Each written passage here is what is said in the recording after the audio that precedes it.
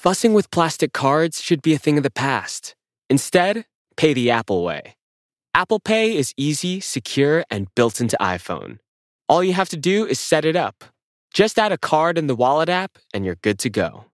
Want flexibility? Take yoga. Want flexibility with your health insurance? Check out United Healthcare Insurance Plans. Underwritten by Golden Rule Insurance Company, they offer flexible, budget-friendly medical, dental, and vision coverage that may be right for you. More at uh1.com. This episode is brought to you by Been Verified. Help chip away at the uncertainty that comes with online dating and use BeenVerified.com, a leading platform for online background searches and people search reports. With their powerful search tools and extensive database, you could easily gather information about potential dates, which may help you find peace of mind before taking that next step. You can never be too safe when it comes to dating. Get 20% off today to help take control of your dating game. Visit BeenVerified.com/podcast. Due to the graphic nature of these killers' crimes, listener discretion is advised. This episode includes discussions of murder and assault that some people may find offensive. We advise extreme caution for children under 13. Friends and neighbors knew Robert Lee Yates as an average Joe. He was quiet and unassuming. To some acquaintances in his native Spokane, Washington, Yates was so unremarkable that they didn't remember him at all. Yates was a decorated Army helicopter pilot. He was a father to 5 children. He enjoyed working with his cars, which included his beloved white Corvette. He lived a quiet, unassuming life, or so everyone thought. It soon became clear that despite Robert's mild-mannered nature, he had a sinister side. From 1975 until 1998, he murdered at least 17 people around Washington state. Soon, this unassuming average Joe became Spokane's most notorious resident.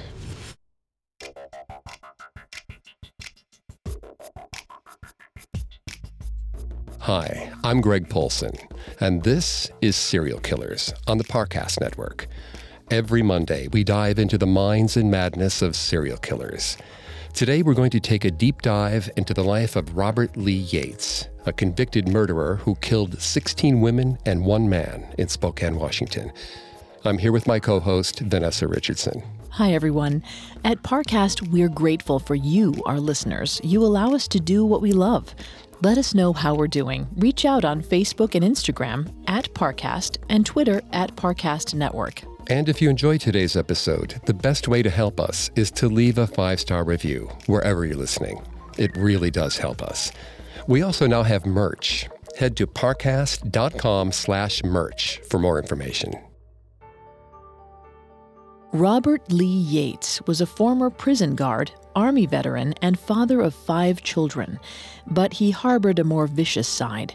During the 10-year period between 1988 and 1998, Yates murdered at least 15 sex workers in Spokane.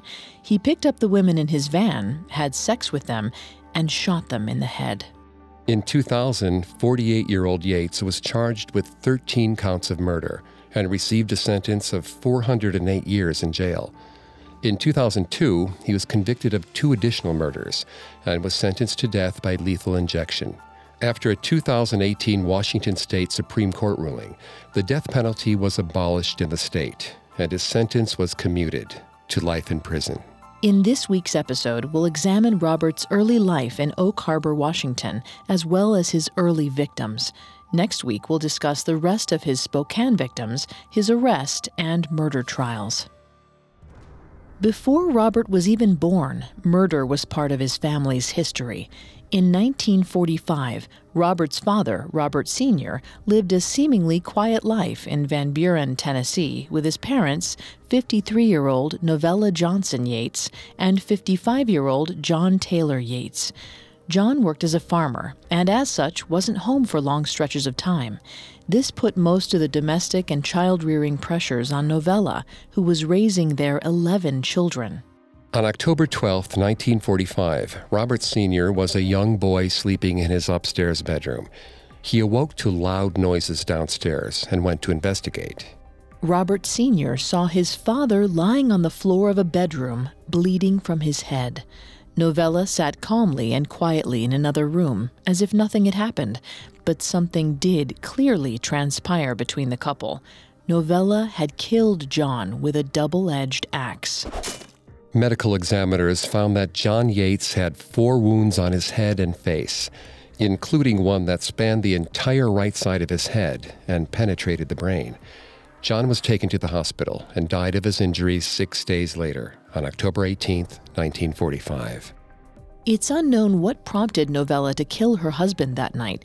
Police arrested Novella and charged her with felonious assault.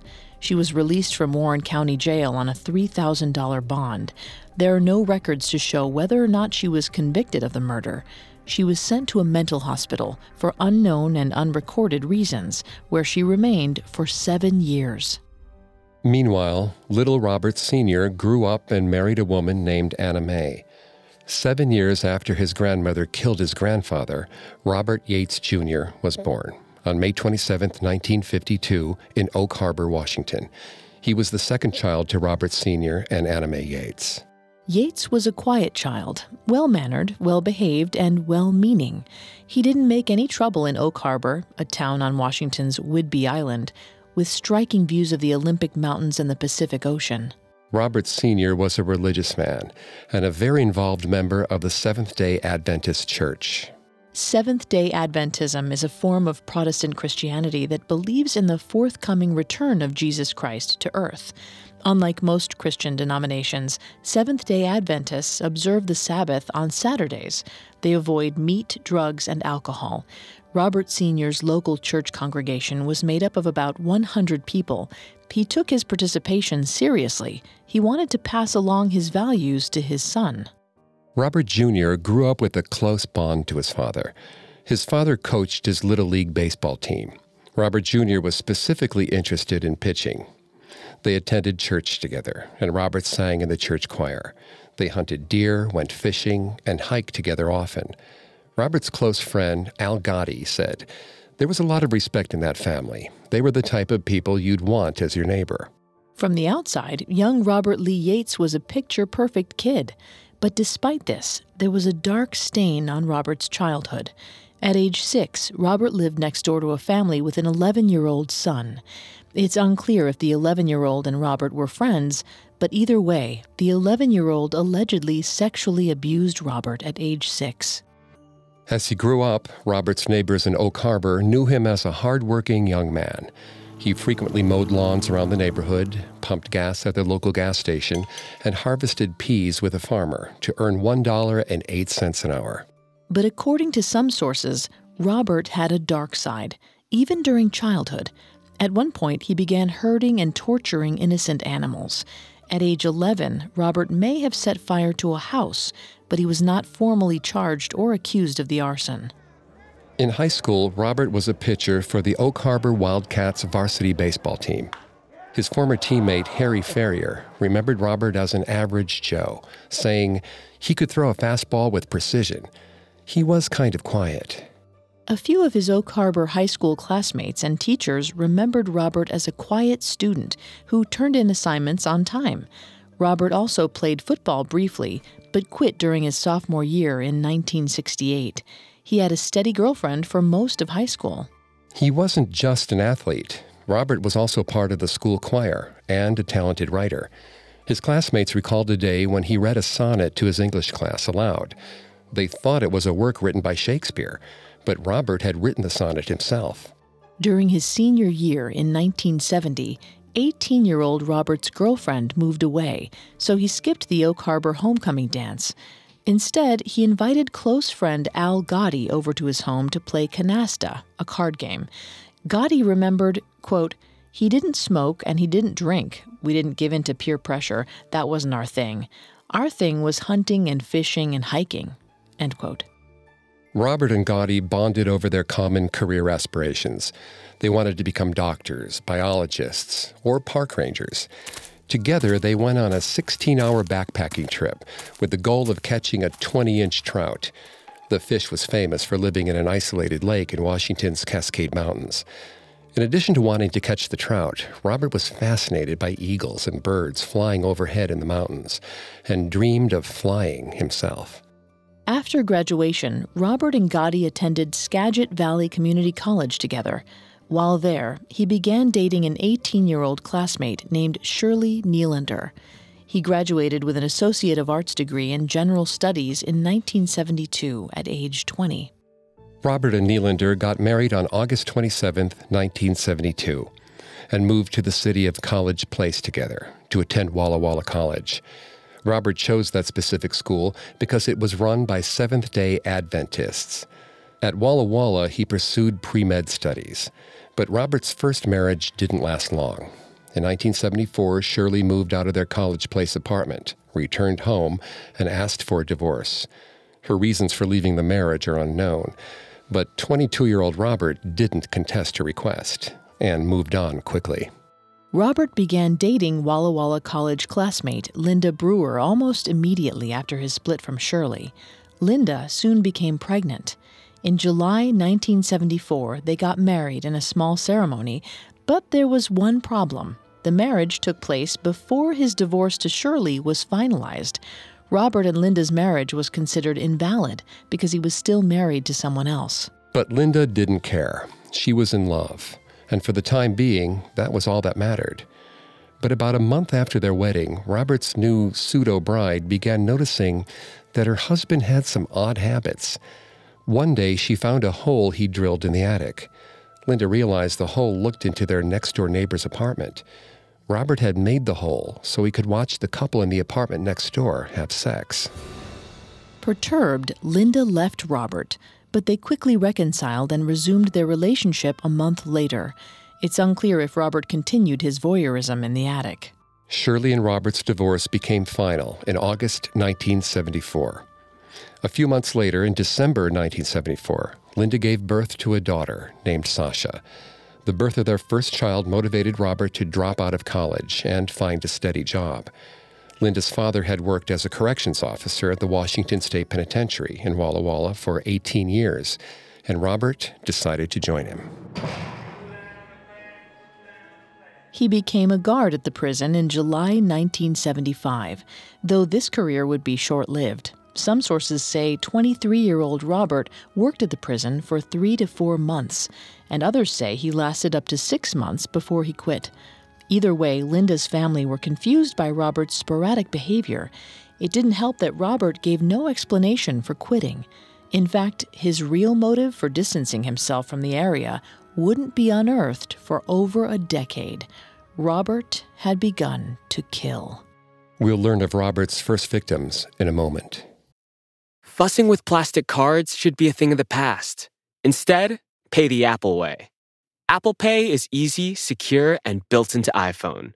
All you have to do is set it up. Just add a card in the Wallet app, and you're good to go. This episode is brought to you by Etsy. So you need to get an amazing gift. Wait, no, the perfect gift. And it needs to say, I'm a thoughtful person, and I appreciate you, and I know exactly what you like, all at the same time. Well, Gift Mode on Etsy is here to take the stress out of gifting, so you can find the perfect item for anyone and any occasion. It's easy to find gifts made by independent sellers for all the people in your life, like the pickleballer, the jazz fan, or the pasta lover. From 90s nostalgia and mixology to reality TV and gaming, there's something for everyone on Etsy. Whether it's a birthday, an anniversary, a holiday, or even just a day to say thank you, Gift Mode on Etsy has you covered. Need to find the perfect gift? Don't panic. Try Gift Mode on Etsy now. Now back to the story. In 1975, Robert Lee Yates resigned from the Washington State Penitentiary suddenly and without explanation. But the real reason for his resignation may have been related to his first 2 known murders. On July 13, 1975, 21-year-old Patrick Oliver and 22-year-old Susan Savage were 2 close friends spending some time together in Mill Creek Park in Walla Walla. Oliver and Savage had good reputations in the town. They were both well-liked, top students who came from good families. He had just returned from studying in France, while Savage recently graduated from Washington State University. The friends met up for a picnic in Mill Creek Park and even went for a swim in the lake. Mill Creek Park, now known as Mill Creek Dam and Bennington Lake, is a popular spot in Walla Walla. The sprawling 600-acre recreational area has many hiking trails. According to the Washington Trails Association, it is also a popular spot for birders, bikers, hunters, runners, and anglers. That day, Robert Yates was in the same area for hunting target practice. It's not clear why or how, but Robert approached the couple sometime during his target practice activities. Walla Walla County Sheriff Mike Humphreys told the Walla Walla Union Bulletin, quote, "I think he went up there to target shoot like he usually did. He came across these people, and it happened," end quote. He shot Oliver 3 times. The last bullet was especially fatal. It pierced Oliver's heart. Robert left Savage with 2 fatal gunshot wounds, one in her shoulder and the other in her head, behind her left ear. Robert took most of the clothes off Savage's unconscious body and placed her on top of Oliver in a sexual manner. Robert covered both dead bodies with a pile of brush, an army sleeping bag, and a tire. Killers sometimes position the bodies of their victims in suggestive ways in order to send a message. Author and investigative historian Peter Vronsky elaborated on this in his book, Serial Killers, The Method and Madness of Monsters. There are 2 ways a killer could position a body post-mortem. The first is called staging, when the killer arranges the corpses in a way meant to confuse or mislead investigators. But if the victims are arranged in a sexual or perverse manner that fulfills the killer's own fantasies, it's called posing. Considering that Oliver and Savage's bodies were hidden from plain sight, Robert may have been posing the corpses to act out a perverse fantasy for his own pleasure. According to a 2004 study in the Journal of Forensic Science, killers who pose bodies want to shock anyone who discovers the bodies of the victims. The study also found that female victims tend to be the ones who are staged, posed, or left in some kind of unusual position after being murdered. Posed bodies can indicate that sexual assault had occurred and that the manner of death was particularly hands-on for the killer. Usually, victims who are left in an unusual position have been stabbed, bound, or bludgeoned. Robert killed Savage at point-blank range, which also denotes a certain hands-on closeness. The next day, Oliver's brother Dan and his uncle Frank Munn noticed Oliver and Savage didn't return home the night before. Dan and Munn went out looking for them at Mill Creek. Dan recalled, "I saw a funny arrangement of debris near the edge of the creek. I found them." Dan and Munn drove straight to the local police station to report what they had found in the park. Police investigated the murder and didn't turn up any leads at the time. It was also unclear if Oliver or Savage had been sexually assaulted in the attack. But Robert would never be a suspect in the murder. He would only be convicted of it after confessing to it over a decade later. In fact, Robert was nowhere near the murders at the time. He had already distanced himself from the nearby prison and found new employment as a movie theater usher. Sometime later, in 1975, he and Linda moved back to Robert's hometown of Oak Harbor, likely because his mother had been battling cancer. Shortly after arrival, 23-year-old Robert Lee Yates took a job as a janitor at Whidbey Island Hospital, where his mother worked as the housekeeping supervisor. In July 1976, Robert and Linda threw a second wedding and were officially married. It took place in Oak Harbor with Robert's parents as witnesses. Linda officially took Robert's last name, but she joined the family just as another Yates passed on. On October 9, 1976, Robert's mother, Anna Mae, died of cancer. Robert and his friend Gotti were pallbearers at her funeral. Gotti claimed that the death didn't affect Robert too much, because Robert and Anna Mae didn't have a close relationship.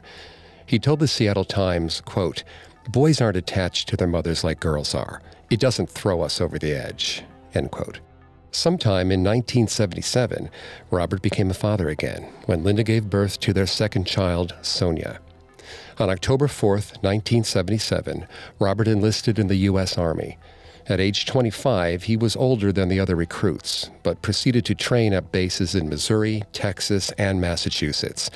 In 1980, 28-year-old Robert was chosen to train as an Army pilot, fulfilling his childhood dream of flying.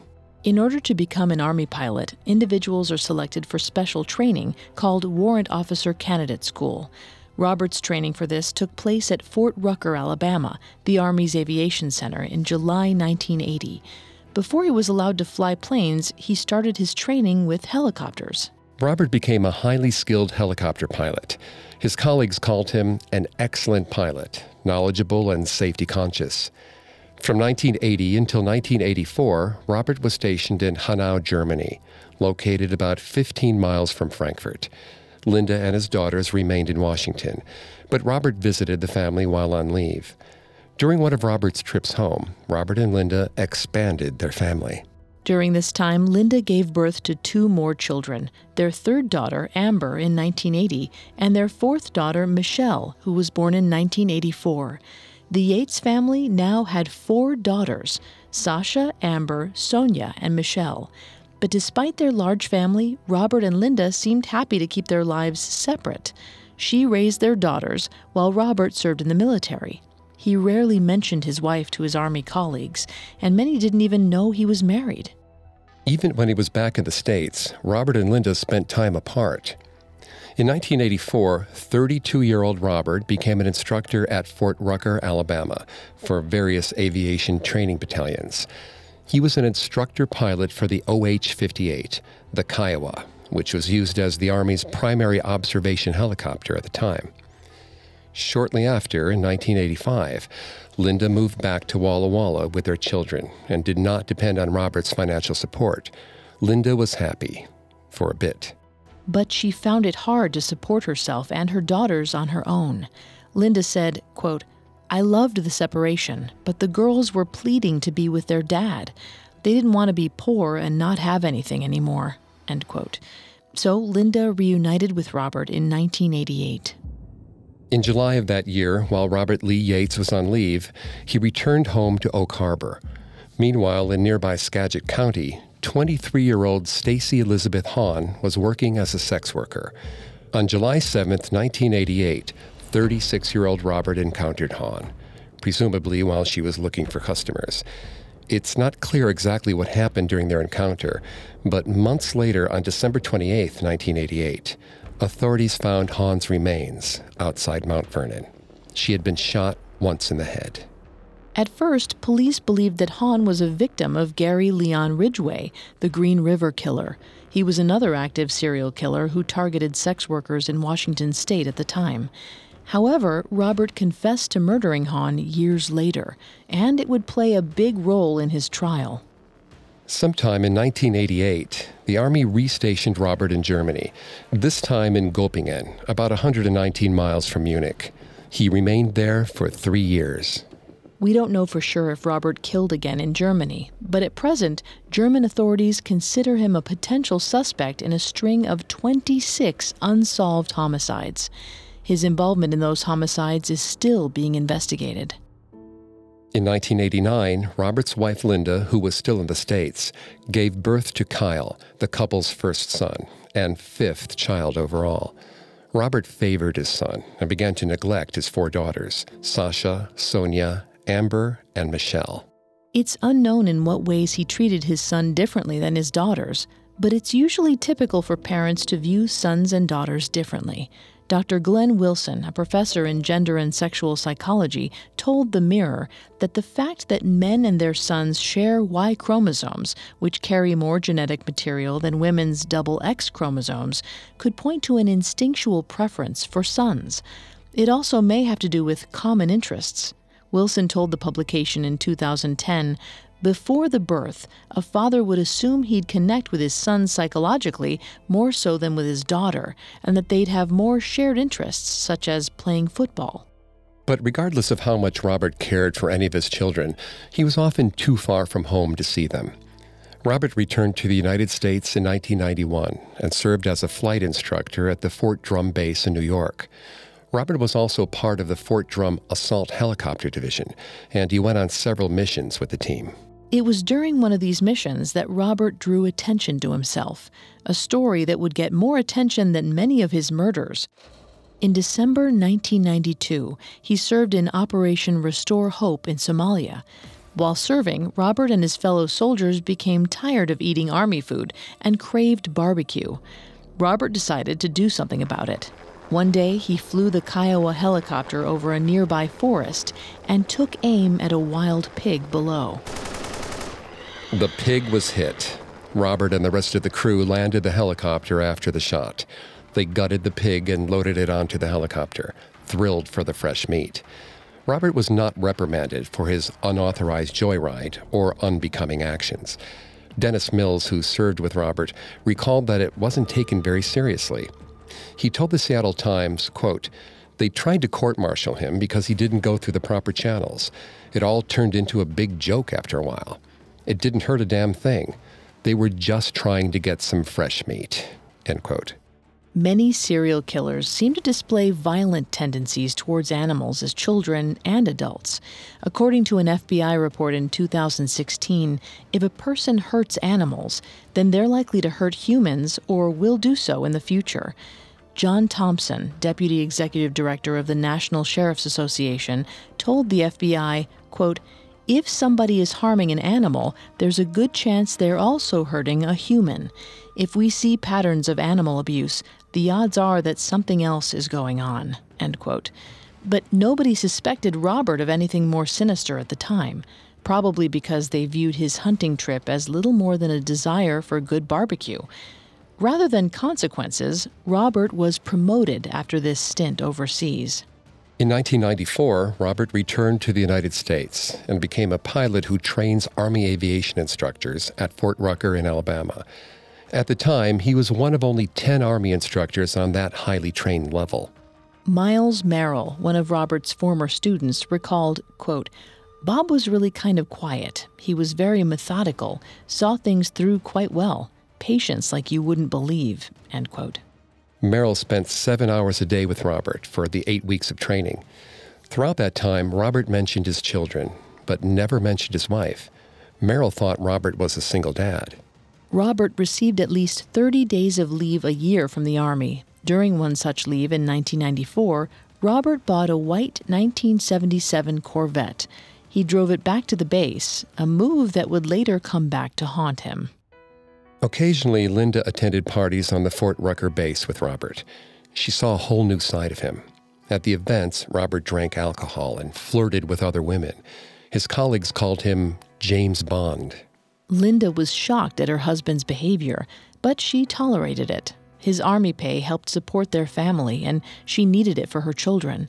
Plus, Linda was still living in Washington while Robert was stationed in Alabama, so she rarely had to deal with his excessive flirting and other bad behaviors. His time in Fort Rucker coincidentally aligned with the murder of Terrian Corbett, a 19-year-old transgender woman who was killed on August 10, 1995. Some sources say she was a sex worker. Corbett was last seen at a night spot in Dothan, Alabama, located 20 miles south of Fort Rucker. The next morning, Corbett was found by an unidentified bystander in a remote area along the nearby Choctawhatchee River. She had been shot in the face several times with a .45 caliber pistol. At the time, police theorized the murder may have a connection to Fort Rucker due to its proximity, but that was little more than a hunch, and no leads ever materialized. It wasn't until decades later that Robert was considered a suspect in the case. Dale County detectives were unable to determine if Robert owned a .45 caliber pistol at the time, but they knew he would have been familiar with the area due to his time on the military base. Though police consider Robert a suspect, he was never formally charged with it. 8 days after Corbett's murder, Robert graduated from an instructor pilot course at Fort Rucker on August 18, 1995. Later that month, he received the Master Army Aviator Badge, which symbolized his 15 years as a military helicopter pilot. He had been a pilot for the majority of his 18 years in the service. Around this time, the Army underwent a reduction in forces. 44-year-old Robert accepted an incentive to leave the Army after 18 years of service. It was a shock to most people because Robert was only 2 years shy of the 20-year mark, which is when he would qualify for full military retirement benefits. Back in Alabama, police continued Corbett's murder investigation. Several sources have theorized that if Robert did murder Corbett, the investigation is most likely what caused Robert to leave the Army in 1996. Robert's deal allowed him to continue receiving 45% of his normal annual pay, likely around $20,000 a year. During his 18-year career, Robert earned 11 honors, including several Army Achievement Medals and Meritorious Service Medals. After retiring from the Army in 1996, Robert's friend Al Gotti recalled that Robert found a good deal on a home in Spokane, Washington. Robert moved his family into the new home in South Hill on a cul-de-sac with well-manicured lawns. But this idyllic neighborhood was unsettlingly close to the most notorious street in Spokane. We'll learn how that street got its seedy reputation in a moment. Ryan Reynolds here from Mint Mobile. With the price of just about everything going up during inflation, we thought we'd bring our prices down. So to help us, we brought in a reverse auctioneer, which is apparently a thing.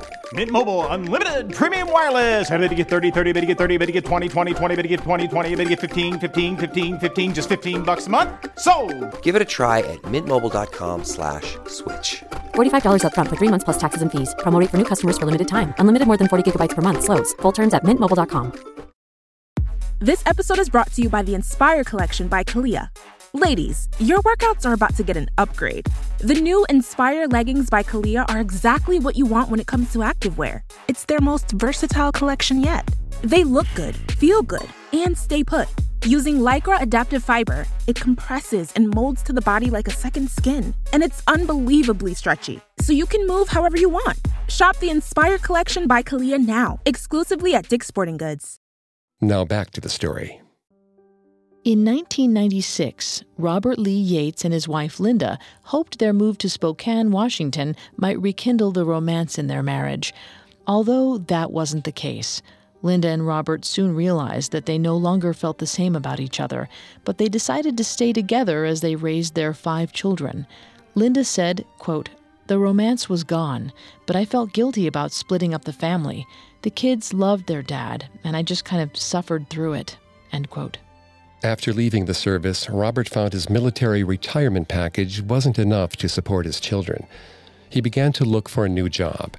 But despite being an accomplished pilot, his work experience wasn't directly applicable to the civilian workforce, and he had trouble finding work. In September 1996, 44-year-old Robert took a job at Pantrol, Inc., a company that assembled electronic instruments used in heavy machinery. Pantrol owner Tony Givens recalled, quote, "He was a good worker who mostly kept to himself. Nothing really stuck out about him. He was just an average Joe, pretty quiet. I didn't talk to him much, but he seemed friendly enough," end quote. Once Robert had a steady income, he took up a new hobby at home, cars. He owned 3 in 1996.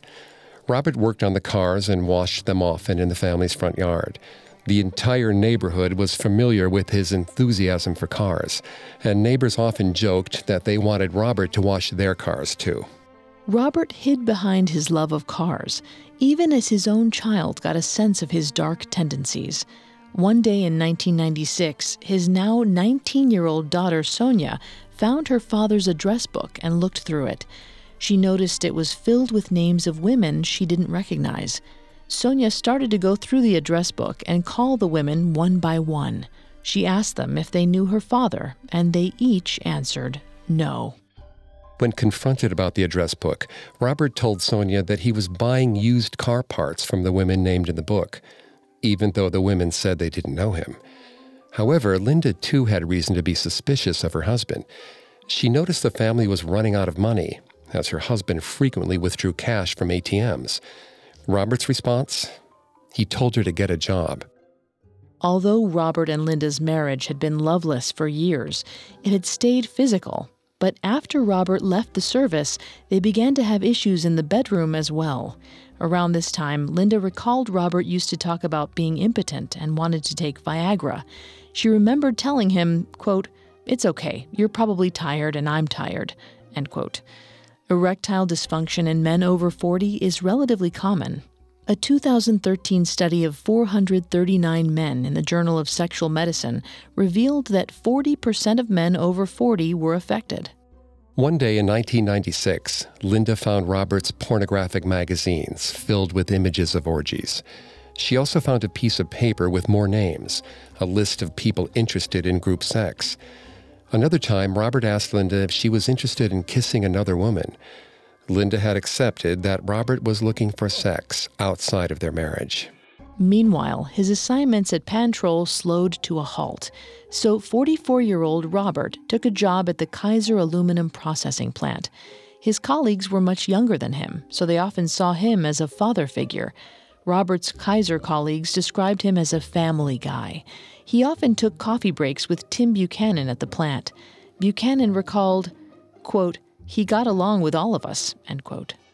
Robert started out at the processing plant as a carbon setter, working with carbon in the aluminum making process. Then he became an overhead crane operator. Kaiser spokesperson Susan Ash said, quote, "By all accounts, he was a good worker. He had a very good work record," end quote. But the job wasn't enough for Robert. His darker side began to emerge on the most dangerous street in Spokane. At some point in 1996, Robert Lee Yates visited the notorious East Sprague Avenue in Spokane. The area had a reputation for being crime-riddled, a haven for sex workers. The Spokesman Review reported in 2017 that throughout the years, East Sprague Avenue had up to 30 sex workers a day occupying corners, and throughout the 1990s, sex workers from the avenue often ended up murdered. One particular East Sprague Avenue sex worker, 38-year-old Shannon R. Zielinski, was last seen alive on May 27, 1996. She was a former waitress and a heroin user. Zielinski was also the mother to a 20-year-old daughter. Zielinski had a criminal record with drug possession and theft charges. On that day, she was drinking alcohol with a group of men near Sprague Avenue. A police officer approached the group, but no arrests were made. Later that evening, witnesses say they saw Zielinski leave her nearby residence for sex work. She wore a gray dress and high black boots. It's unclear how Robert met Zielinski or how their encounter turned deadly.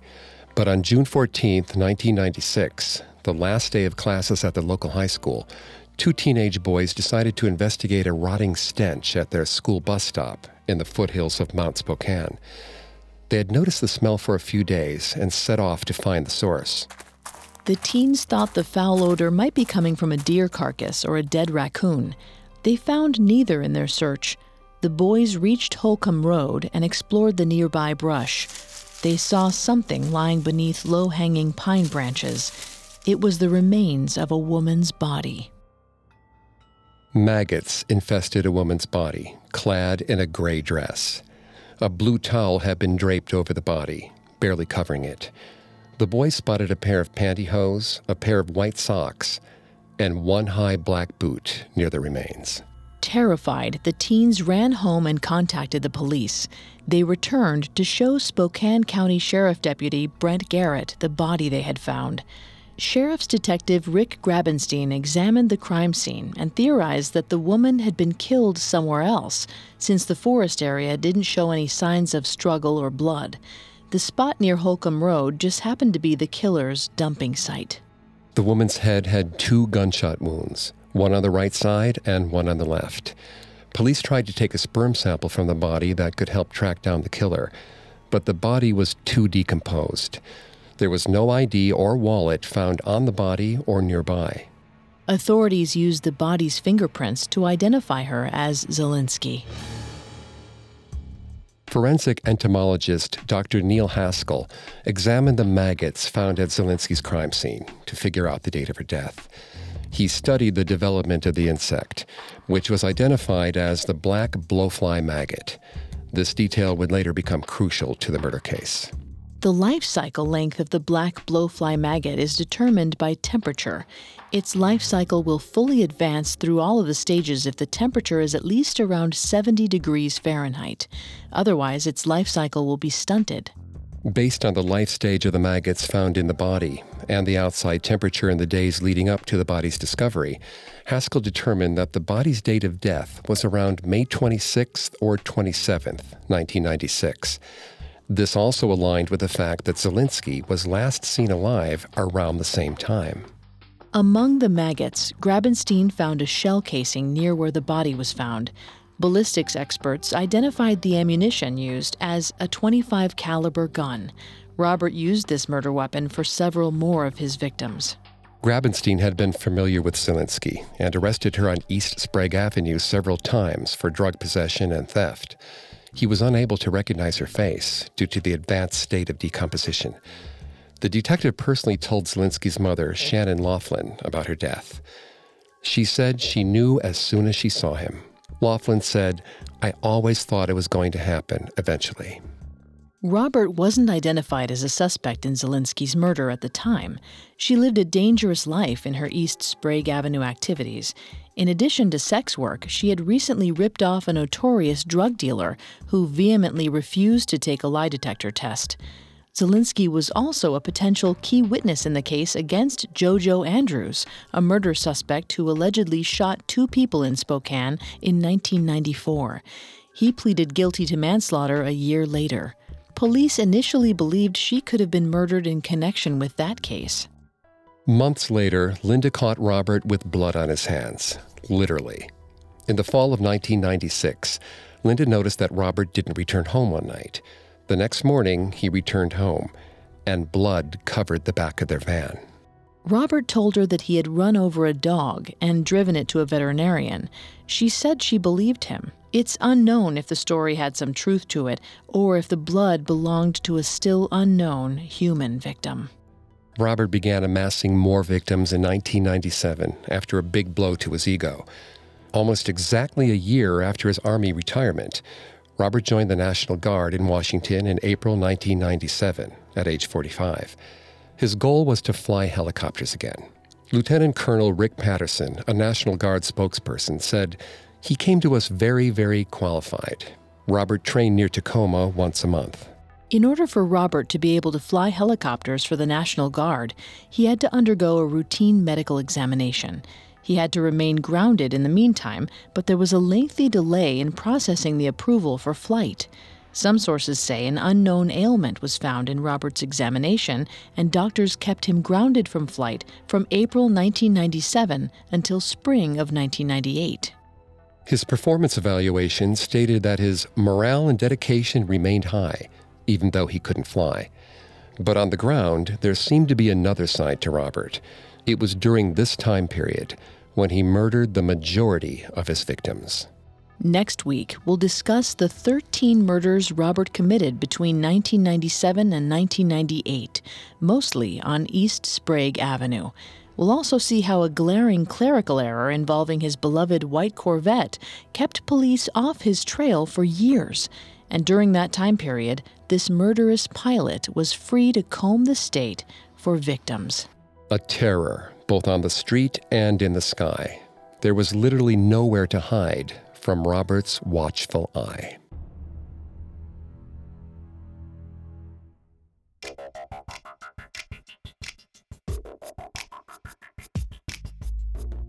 Thanks again for tuning in to Serial Killers. We'll be back Monday with a new episode. You can find more episodes of Serial Killers, as well as all of Parcast's other podcasts, on Apple Podcasts, Spotify, Stitcher, Google Play, CastBox, TuneIn, or your favorite podcast directory. Several of you have asked how to help the show, and if you enjoy the show, the best way to help us is to leave a 5-star review. And don't forget to follow us on Facebook and Instagram at Parcast, and Twitter at Parcast Network. We'll see you next time. Have a killer week. Serial Killers was created by Max Cutler, is a production of Cutler Media, and is part of the Parcast network. It is produced by Max and Ron Cutler, sound designed by Dick Schroeder, with production assistance by Ron Shapiro and Paul Mahler. Additional production assistance by Carly Madden and Maggie Admire. Serial Killers is written by Mallory Cara and stars Greg Polson and Vanessa Richardson.